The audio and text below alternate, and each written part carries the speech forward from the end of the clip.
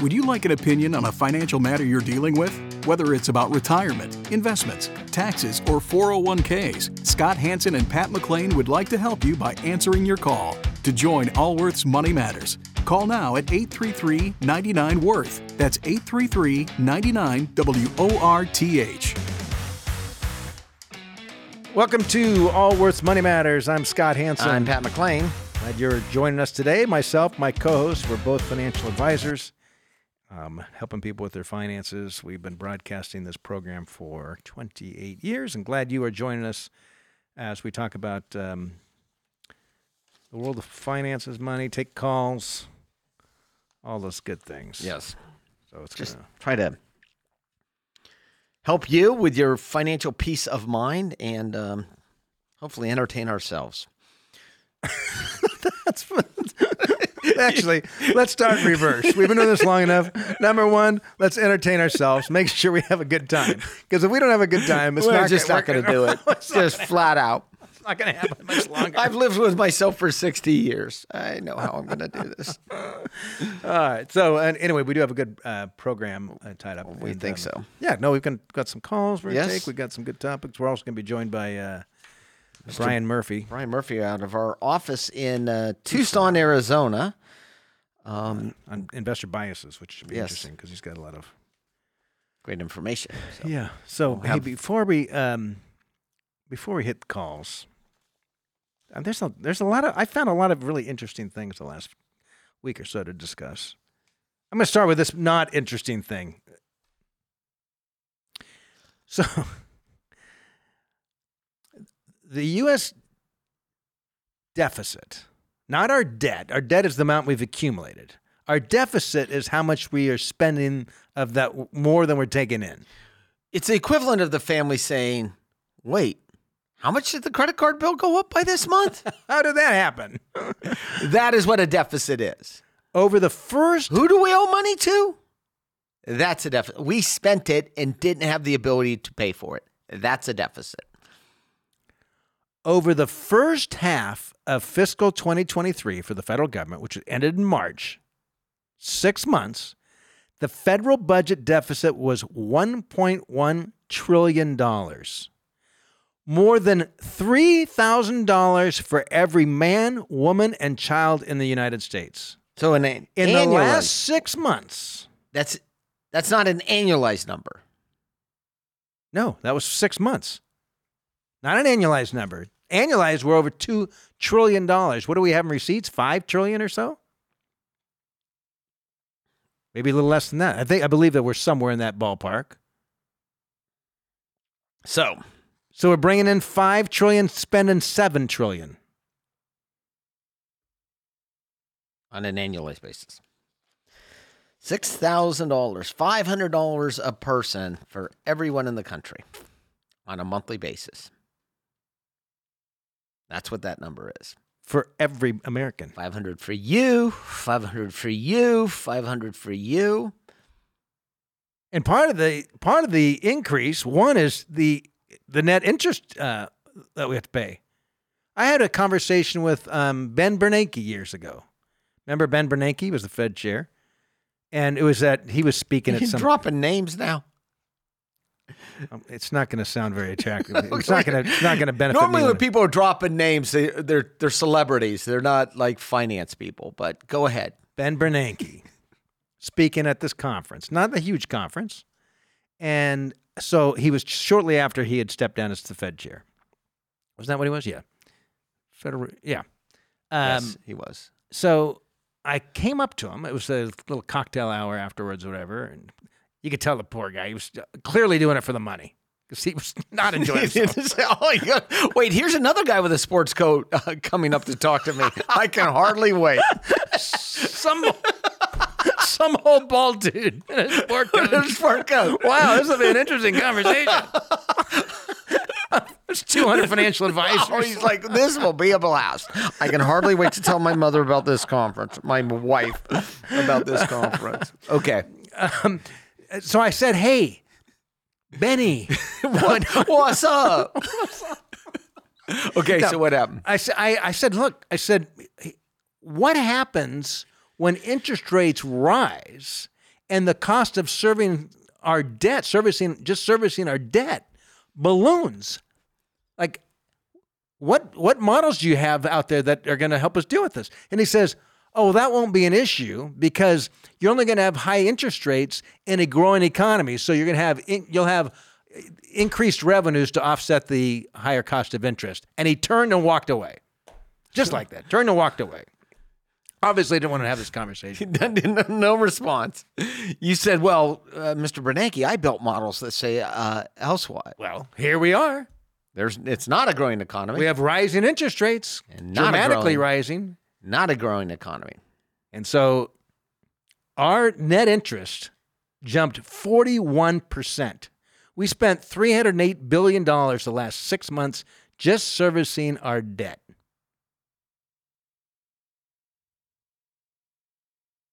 Yes. So that's part of the spending. It's part of the spending. We have all kind. I mean, it's part of the spending. You've seen all the bills that were passed recently. Yes, it's part of the spending. This can't go on forever. It's not good for any of us, or our children, or our grandchildren. You cannot manage a household by running a deficit continually unless the income is rising at the same rate or faster. You can do it for small periods of time, short periods of time. And it's especially harder if you're not actually investing in real infrastructure. And it's hard to tell if actually what we've been doing with this Green Clean Energy Act is actually real infrastructure, or we're just corporate welfare that the market would have taken care of by itself. What do you think?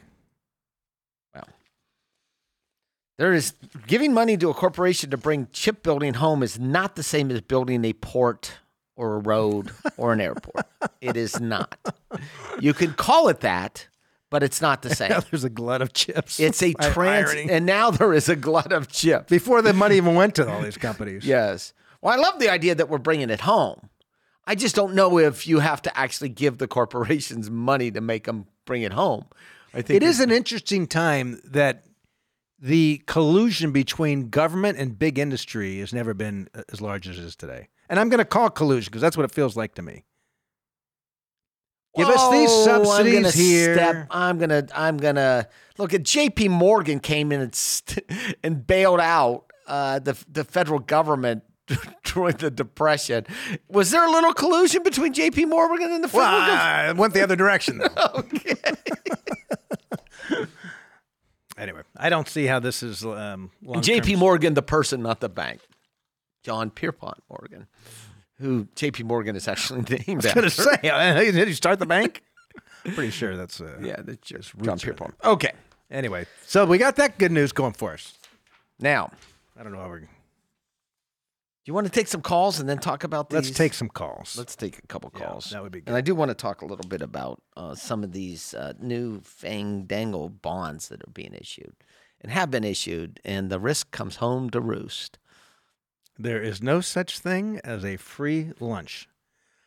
All right, let's start off in California and talk with Janet. Janet, you're with Allworth's Money Matters. Hi. What can we do to help?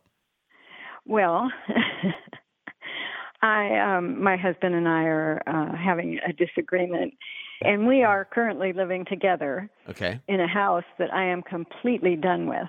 And part of my and I tried something that you guys say once in a while, which is it's not a good idea to love something that can't love you back.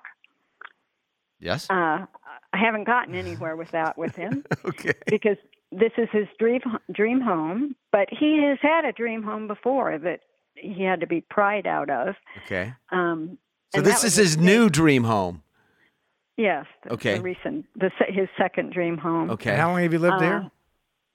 Just since 2012, and it's a much fancier area than we lived in, and I am just done with it.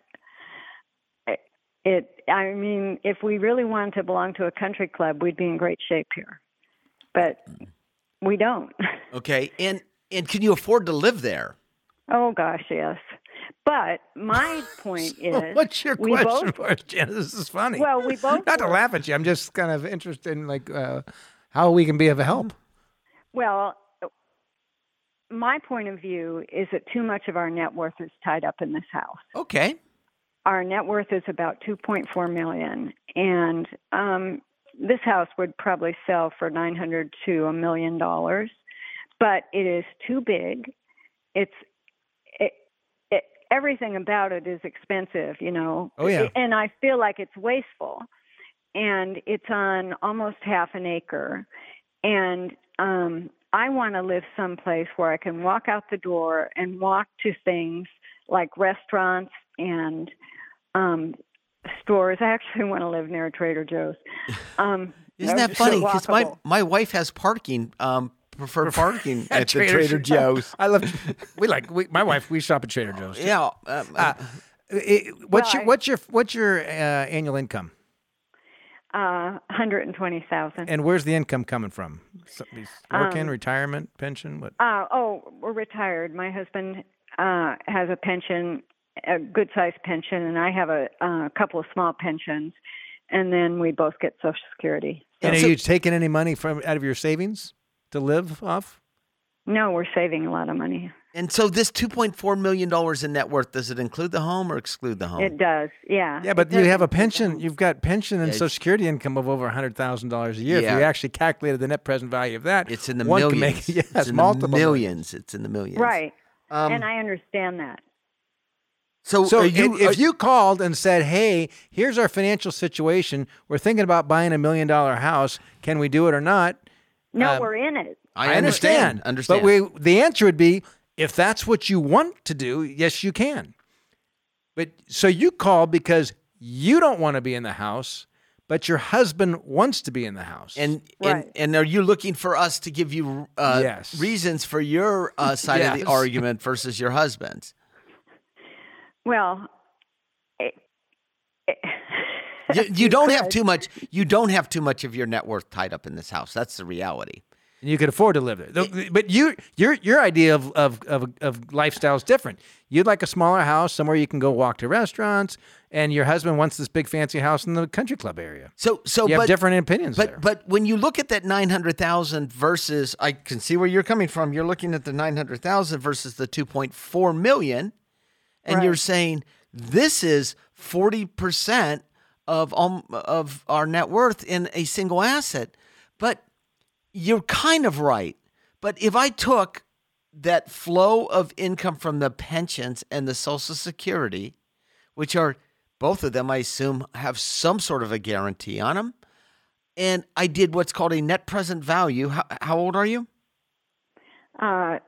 74 and 76. Okay, so if I did a net present value of that stream of income of just the pensions, it would add $1.5 million maybe to that lump sum. So I could argue both sides of this, right? It would say, well, then $900,000 house for $4 million net worth, is that too much? No, it's not. You don't have too much money tied up in a single asset just based on those. Well, that's just academics anyway. That's kind of exercise. The question, you've got income coming in that's through pension and Social Security. You're not even spending all that, and you've got another outside of your house. You've got another $1.5 million saved up. So, from a financial standpoint, we can't make an argument that you shouldn't be there. So one of you are going to have to yield to the other. That's all. I mean. Well, he certainly finds that a very unacceptable idea. I have another idea. Just call Trader Joe's to see if you could get one moved closer to your house. Actually, we're gonna rent a place that I'm gonna live in for 3 months. Oh, and he can see how it is for him. He can visit me. Oh, I got to tell you, my wife and I had a place in downtown Sacramento, near downtown Sacramento for a number of years, when we had lots and lots of activity down there, and we were living, I live an hour, 45 minutes to an hour away. It's going to sound elitist, but that's just the where we could afford it.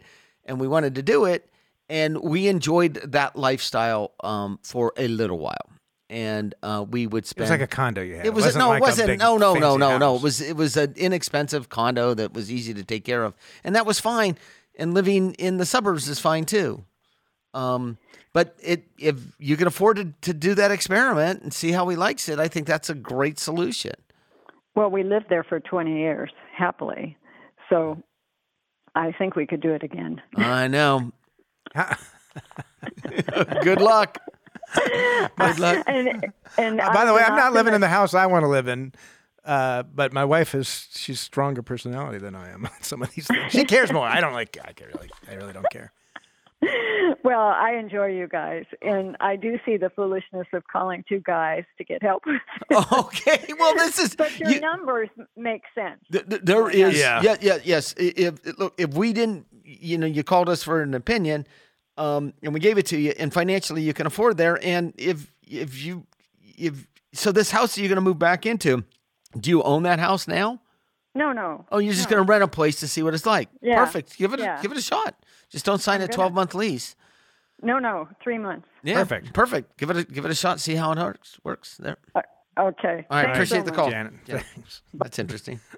That was an interesting call. It's interesting. But I can see that they can't afford it. It makes a difference. They're not stretching to do it. Let's head to Kentucky and talk with Dan. Dan, you're with Allworth's Money Matters. I have a couple of retirement questions for you. All righty. I'm wanting to convert some of my 401k to a Roth IRA, and I was wondering how much percentage I could take out each calendar year without affecting my taxes too much. Okay. And then you said a couple questions. Let's ask the second one at the same time and see if they actually tie into each other. Okay. Where I work, we had the old-fashioned fixed pension for calendar years of service. Yep. Well, the new company bought us out, and they're offering us a buyout. Okay. In cash dollars. And my question is, would it be better to go with a fixed annuity with this money or a rollover IRA that was in conservative mode? All right. And so let's unpack this because they both tie into each other. Okay. Are you employed now? Yeah, I got 2 more months. And how old are you? 70. And what's your income? It's roughly around 70,000. Are you married? Yes. And does your spouse have an income? She's retired. Okay. She gets around 26. 26 what? 26,000 a year. Okay. From Social Security, I'm presuming. Yeah, and a little from Kellogg's. Okay. Have you started Social Security yet? Yes, I have. How much are you receiving? It's a little over $2,000 a month. How much money do you have in your 401k or IRAs? $460,000. Is your home paid for? No. How much do you owe on your house? About $40,000. And what's the value? About $290,000.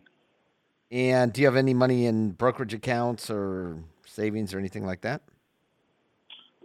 Yeah, I've got a Roth IRA separate from the work one.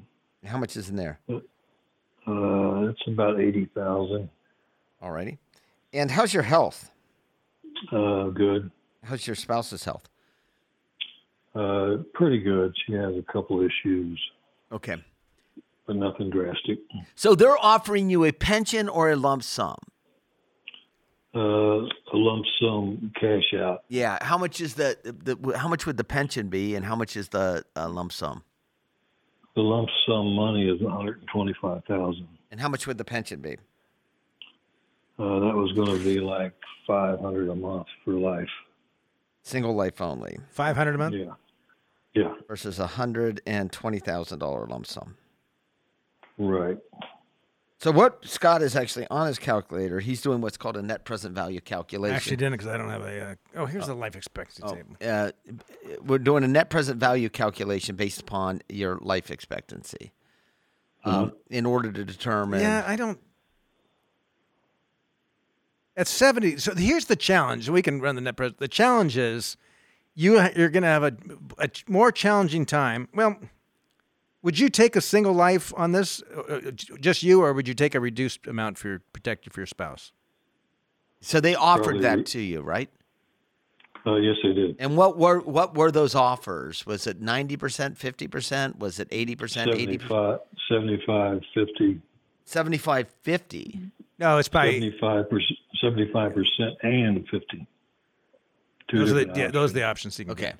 So let's assume you took, instead of $500, it was $450 a month. You said, I'm going to make sure it's around for my wife. That's $5,400 a year out of $125,000. I'm not doing a net present value. I'm just seeing how much. Yeah, what the hurdle rate would be. It's 4.3%. So if you're confident you can earn greater than 4.3%, take the lump sum, and then you still have your. Matter of fact, you could buy a commercial annuity. Yeah, you could actually. Yes. So the answer to this question, and if you're listening to this program and you think, oh, I should always take the lump sum. No, it always depends. It always depends, and oftentimes the calculations from company to company are different in how they calculate the pension and versus the lump sum. But I almost wonder if this used an interest rate like middle of next year. Are you confident? You mean an old interest rate? Like when did they present this to you? This year. In 2023? Yeah. It could be that his pension plan uses an interest rate July 1st of each year. Because you would think that in this environment I would have thought it'd be much lower lump sum. Huh? Correct, relative to the income. If these numbers are accurate, and you're my older brother, I'd say take the lump sum. Take the lump sum. Now, would it go to a fixed annuity or an IRA roll? I would. Well, how is your 401k allocated now? It's balanced.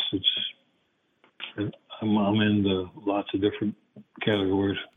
Yeah. So probably best if it's 60% fixed income, 40% stocks. I think. Yeah, you'd be fine. And have you reacted? You obviously have a good saver. You've made $70,000 a year. Your job, and you've saved $460,000. You're a good saver. Plus Roth. Plus your Roth. So you're a good saver. Have you reacted to the markets over the last few years, 10 years, 20 years, and moving your portfolio in and out of the market? No. Okay. I've kind of just left it stable after 2008 when it crashed. Perfect. And I let it go. Yep. I would put this thing in a 50-50 portfolio. Scott said not even that aggressive, but that's fine. And take the lump sum. Very high probability of earning greater than the monthly annuity, and you've got your principal to boot. That's right, which is even better than a net present value. I mean, the calculation. Correct. That number there. So you want to take the lump sum, move it in with the IRA, and then I would take out. So we take a look there. You've got $580,000, and then I would start taking income off of it of 4%. Okay, now that's what I want for my last draw on my retirement. Yeah. So I'm kind of leaving that one there like an ace in the hole for the Roth IRA. Yeah. Yeah. And then the question about whether you could convert to an IRA or not to an IRA, I wouldn't bother. I wouldn't convert it. I wouldn't. I'd start taking the 4% distributions tomorrow and wouldn't bother converting. The only time I would recommend it in this situation, if you said you and your wife were going to do a Thelma and Louise and your kids were going to inherit it and your kids were in a high tax bracket. That's like the only situation I could think of that would make sense in your situation to convert. So no, those questions did tie in together, but you just roll it over into the IRA. Make sure the IRA is 50-50, equity versus fixed income, and I'd be comfortable taking 5% out even. Your age, 70? Yep. Right. Yep. Perfect. How much money do you have in the bank? 10,000. Okay, you're great. You're a hard worker. Congratulations on the retirement. Is it being driven at all because the company was purchased, or were you planning on retiring? Yeah, 70 was my target age, and the company taking over, liquidizing the pensions, that influenced it too. Yeah. And it's pretty normal.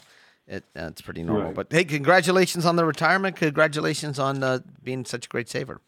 Appreciate the call. Hey, thanks for your input, guys. I appreciate it. All right, Dan. All right, thanks, Dan. Wish you well.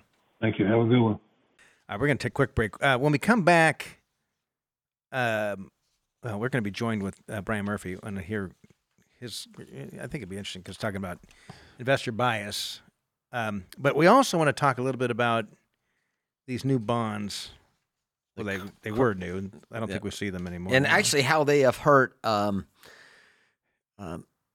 many of the Asian, not rich people in Asia. Rich people in Asia, these bonds, which were a big buyer of some of these Credit Suisse bonds. Yeah. And we'll talk a little bit about that. And if that doesn't make you want to stay till the second half of the show, I don't know what will. We'll be right back.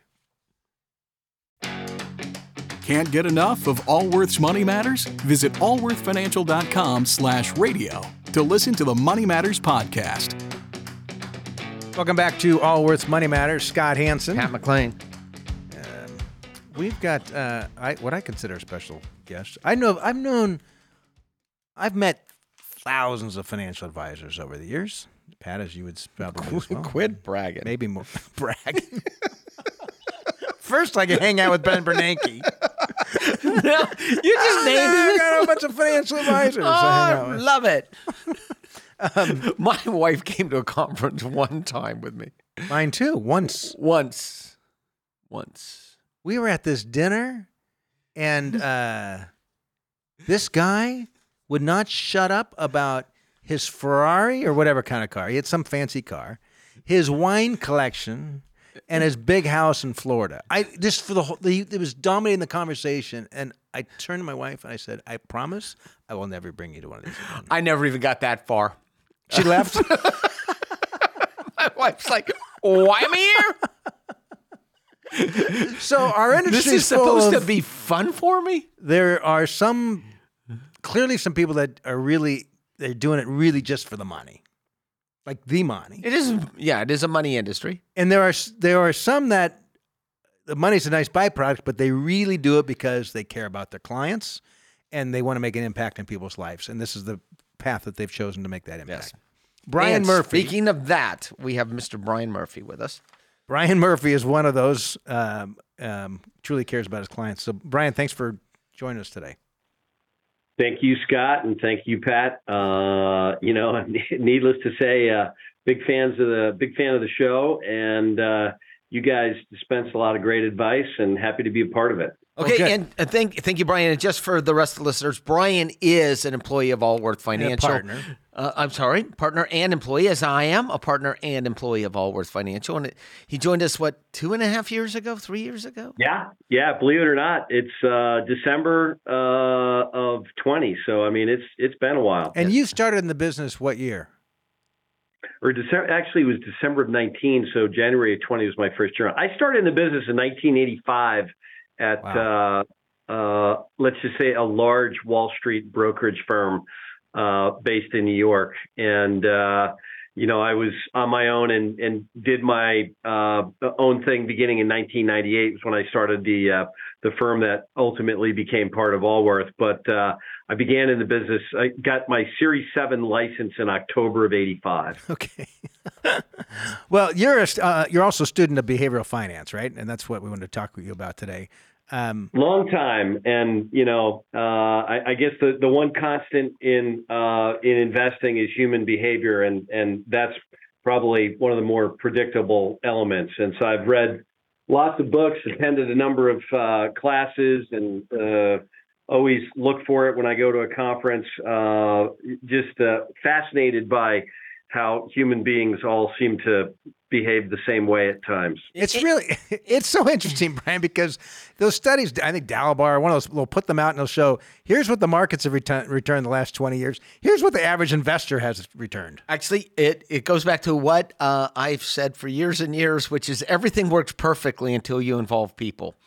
On paper, it was brilliant. Right. Yeah, so exactly. Tell us what like the study of behavioral finance actually means. What do you hope to learn out of studying this? Well, I think the academic definition obviously is it's the merge of economics and psychology, right? So you have investing in people, and there are some very famous people out there, noteworthy university professors, Danny Kahneman probably being one of the most noteworthy lately, who have spent their entire life studying why people behave in a certain way around money. And ironically, as you two both know very well, that behavior is often irrational. And so studying, why that herd mentality that we all used for survival, millions of years ago or thousands of years ago on the plains of Africa, it may have allowed you to survive as a tribal member, but it doesn't serve you well as an investor. So my goal of being a student of behavioral finance is to help my clients avoid those foibles that inevitably lead to failure when investing. Yeah, and it's funny, Brian, because the longer I've been doing this, the more I see the greatest value that I believe I've provided as a financial advisor is keeping people from making mistakes from which they cannot recover. It's those decisions or lack of decisions that can derail someone's financial plans and their lives oftentimes.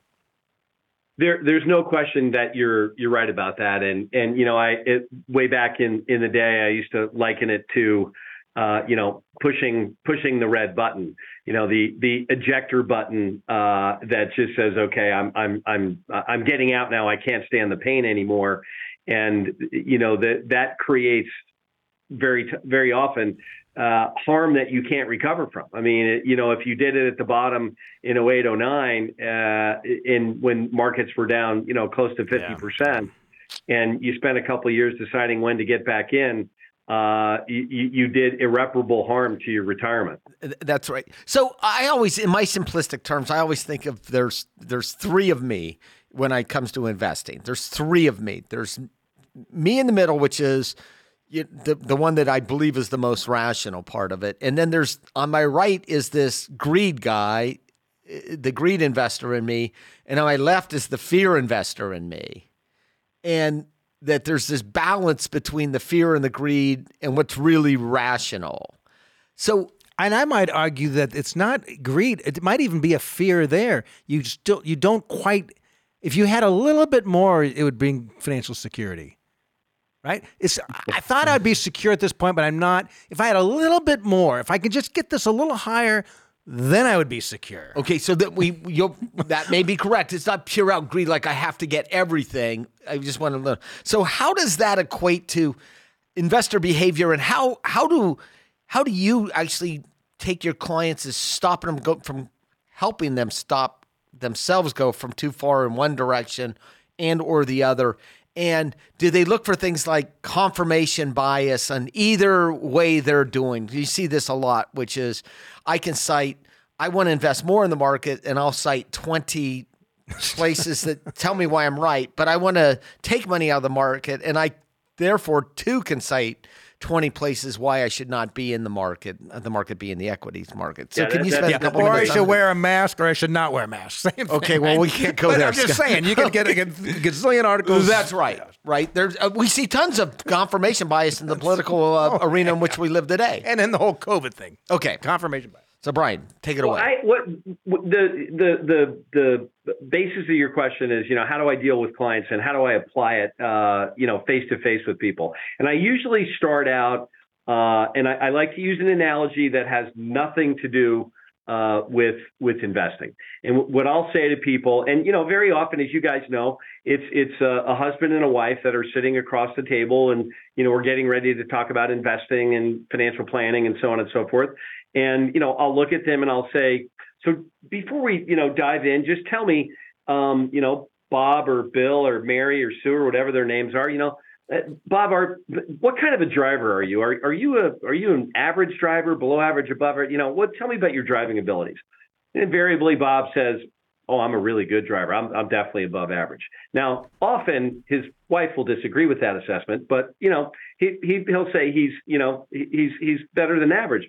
Well, in terms of behavioral finance, you go back and you look at many of the studies that have been done. There was a big one that was done in the early 2000s, and they interviewed 10,000 drivers in the state of New York, and they asked them all, "Are you average, below average, or above average with your driving skills?" And 94% of all the people who were polled responded that they were above average drivers. Well, that's just impossible. Yeah, of course, yes. So if you take that to investing, 90% of all people think that they're above average investors. And the answer to your question that you posed or maybe the insight that you shared a few minutes ago about, people that are out there doing it on their own, and that when Vanguard did their study called the Advisor Alpha Study, they found that on average, advisors add 3 full percentage points over a long cycle above and beyond what the do-it-yourselfer is getting. And there's got to be a reason for that. And part of the reason is people think that they're better at investing than they are. And I don't have to tell you guys, but to share with your listeners, there's a database out there monitored and maintained by the Standard & Poor's Group, and everybody has heard of the S&P 500, but it's called the SPIVA database, Standard & Poor's Indices versus Active. And when you start a mutual fund, you get a phone call eventually from the folks at S&P, and they say, "Well, what index of ours would you like us to track your performance against?" And so the managers of the fund will say, "Well, small cap or large cap or, S&P 500, whatever, and track our index." Well, when you look at the numbers over a 10-year time frame, and it's even worse over a 20-year or 15 or 20-year time frame, over 90% of all active managers managing mutual funds fail to beat their own stated benchmark. So if the professionals can't do it, then why would you, Mr. Jones, or Mrs. Smith, whatever, think that you're able to do it? And and then the further proof in the pudding, which we already talked about, which is the Vanguard study, which has been redone a couple of times by Vanguard, where they compare the results of their clients that are doing it on their own versus those who use advisors. And you can clearly see in the numbers that people are not very good at doing it on their own. And my answer to that to my clients is because you have these cognitive biases and you have these emotional reasons that you either take action or fail to take action. And with a third party involved, namely a financial advisor or me, you run a much better risk of outperforming or at least performing in line with what markets are doing and what your expectations are than you would if you were sitting on your own watching CNBC and listening to Kramer scream that, it's time to sell or buy. Those are not really rational reasons to take action. And Pat, you said it yourself, confirmation bias. I can go out and collect evidence on buying or selling on CNBC that is directly contradictory all day long, 50 times a day, 50 guests, saying buy and 50 saying sell. And I just pick which one I like. And that becomes one of the key biases, which is, collecting evidence that confirms our conclusion before we go out there and truly evaluate that evidence. So I just see it as a way to help clients. That's my answer. So the cognitive bias, right? So the cognitive bias that is not only confirmation bias, but it is, political bias, which is a cognitive bias. It is how I want to believe. It's how I feel about the environment. It's how I feel about any sort of religious or moral, right? I could work that as a cognitive bias in my decision making. Sure. Right. But quite frankly, you could look at it today. And you could look at this and you could use nothing but cognitive bias to decide whether you should buy Disney stock or not. You want to talk about a company that's been tied up in all sorts of political things that have maybe little or nothing to do with the value of the stock, but it's driving the value of the stock based upon these biases that people are bringing to the marketplace. But there's no question that those, highly personal biases lead to conclusions that may be entirely false when evaluating Disney. Because honestly, you and I both know the reason to buy Disney is because you think it's going to go up, and you can evaluate the financial condition of Disney. You can evaluate its value relative to its peers. You can do a lot of objective evaluations, but you're right. Many people are either buying or selling Disney based on those embedded biases, and which really brings emotion into the conversation, because now, you're a very strong advocate for, rights in one community versus another, and Disney seems to support that, so I'm going to go buy Disney. That's not a reason to invest. That's an emotional choice to support something that you're in favor of, or vice versa, something that you might be against. So I think it's really important to have the game plan, which you guys talk about all the time. There's a solution for all these biases that are embedded in our psyche. And I think, one of the big ones is any investor who has experience, and I label experiences, that's what you get when you get what you don't want. But any investor with any amount of experience has sold a stock or a fund or a bond or whatever for a loss. And all the research tells us that as individuals, we feel losses, and they attempt to quantify this, but 6 times more poignantly than we feel gains. So for every dollar you lose, that feels like $6. And for every dollar you make, that only feels like $1. Well, people that have experienced, say, the financial crisis in, 08, 09, they come with a very strong bias that, this happened to me once before, and I'm not going to let it happen to me again. I had a conversation late last year in 2022 with a guy who was a former stockbroker, had been out of the market since 2009 because he just felt like it was going to happen again. He was right. Yeah, because it always happens. It always goes down. But he was right, because the markets do go down. But it doesn't. If you're investing for long periods of time. Well, listen, Brian, we've got to run, but I find this fascinating. And you're right. And when you're talking like this, I think about how marketers and salespeople prey on these things, like selling. On the way into the studio today, I was hearing the thing about don't be caught up in the downturn in the markets like the Great Recession before. Get into physical gold. You're like, yes. Okay. Well, they never talked about the time that the gold had a bear market, only when the equties had a bear market. Or how gold has performed over the last 100 years. That's right. 200 years. We're not going to talk about that. Or why you should own an indexed annuity because you've got downside protection in the market. Forget the fact that the cost of the downside protection relative to the cap on the upside is, you would never make that equation, Brian, if you understood it. Let me ask you this question, Brian. So think of a client that someone who really likes to be in control, right? We all have those clients, and we have people like that in our lives. They always want to control, and they come in, the markets are in a crazy period. They come in and talk with you because they're there to do something. How do you guide the client like that? Well, I think the best defense is always evidence. And I'm sure clients get sick of us saying, well, okay, here's the chart going back the last 100 years. Here's the number of recessions that we've seen. Here's the number of bear markets that we've seen. And here are the recoveries. What I like to do is, again, and I said this earlier, I like using analogies. When I got into the business, the Dow Jones Industrial Average was bouncing around between 1,000 and 1,500. Do you have any idea where it is today? And when they answer that question, oh, I don't know, 32, 33,000, something like that. Okay. And let's think about some of the bad things that happened. Do you remember the financial crisis? Yes. Do you remember 9/11 when the buildings in New York were falling down? Yes. Do you remember President Reagan getting shot? Yes. I mean, and so on. Do you remember when you woke up one morning and we invaded, in the Middle East? And yes. Okay. All of those things have happened, yet the Dow Jones, since I got in the market, in the business in 85 until today, has gone from 1,000 to 33,000.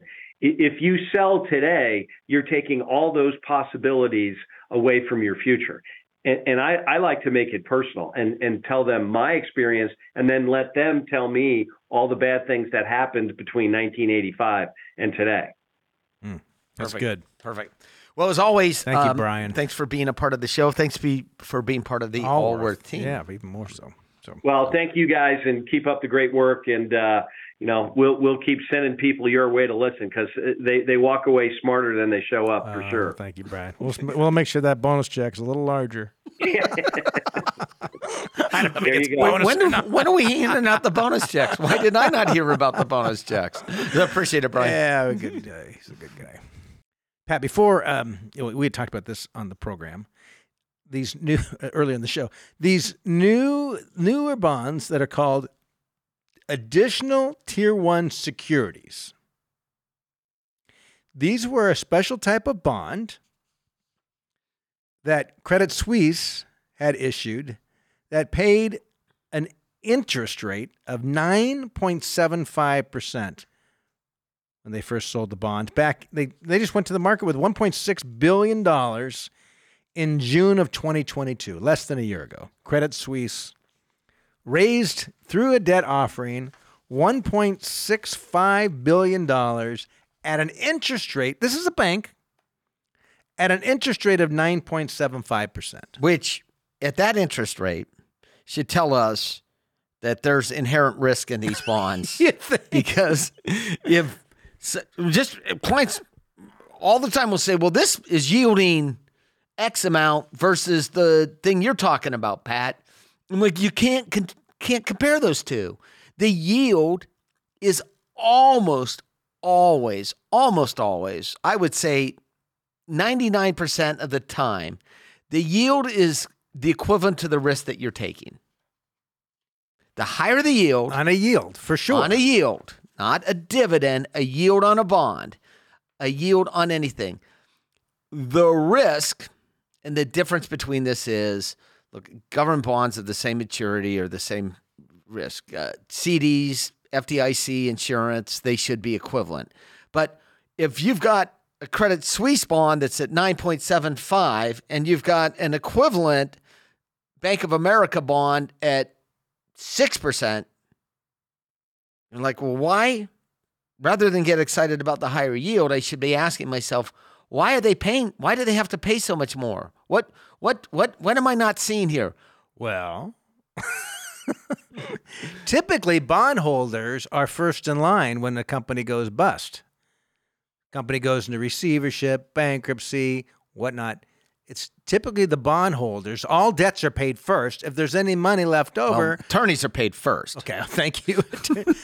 Then all the expenses are paid. The debts are repaid. If there's anything left, then the owners get it. The equity owners. The owners get, but the stockholders. The stockholders. So this is we're the owners. This is the ladder in which, if there is a bankruptcy, you will get paid back, unless you own ATI bonds. I'm sorry, AT1 bonds. Because they came in back of the line. They came behind the owners. So when Credit Suisse was in trouble and a deal was brokered by the Swiss government for them to be taken over, the bondholders were wiped out. Of these bonds. Done. Zero. Nothing. $1.65 billion was raised for investors less than a year ago. June of 2022. And these bonds, it's these sort of things, Pat, that's why I think it's so important to work with a fiduciary independent advisor. Because these banks were selling them to their own clients. That's exactly right. They manufacture these products, which is what this is, or they're helping a company raise some capital, and they go and sell them to their clients. And this comes from a article I'm reading from, was this the Wall Street Journal? I believe it's the Journal. Yes. So this is, quote, many private bankers in Asia pushed AT1 bonds for various banks to their clients in recent years. So this was Jessica Cutrera, Hong Kong-based president, independent wealth advisors, Leo Wealth. So she comes right out and says, look, these banks, they were recommending to them, these AT1 bonds were sold, not bought. There's a difference between the two. It means someone brought them to the marketplace and said that this is why you really need to buy this. It wasn't it was a problem looking for a solution. The bank needed to actually get rid of these, needed to raise these monies.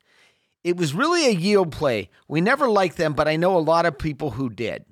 So she said, look, we sold them anyway, but we were just selling yield.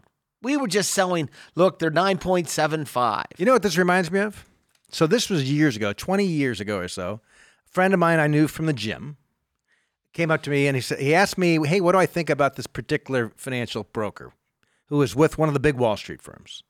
And I knew that financial advisor guy. And I said, I think he's a good guy. I've heard he's got a good reputation. He says, yeah, I'm thinking about investing with him. And I said to him, no, I don't solicit people to gym. So I didn't, well, here's my card. Come see me. I just said, well, if you do, just be careful. Don't buy any of the products that that firm manufactures. That's all I said to him. Just don't buy any of the stuff that the stuff they manufacture. Well, right in the financial crisis, they created this, supposedly it was a cash alternative that was supposed to be yielding about 7%. Everything worked fine until it didn't. Then it was trading at 13 cents on the dollar. These were cash reserves that he'd put in this thing. Which was supposed to be his safe money, liquid money. And I remember, all I thought to myself is either he ignored my advice after he asked it, or he just, he'd forgotten about it. Or he didn't understand it. So if your advisor's with one of those big firms, I would suggest don't buy the stuff that company's underwriting themselves. If they're out there raising capital for companies, either through stock sales or through bond sales, don't buy that stuff. They're conflicted. Yeah. They cannot give you rational advice. They're conflicted. Yeah, correct. Or special opportunity acquisition companies. There's all kinds of stuff. Anyway, we're out of time. It's been fun being with you. We'll see you next week. This has been Allworth's Money Matters.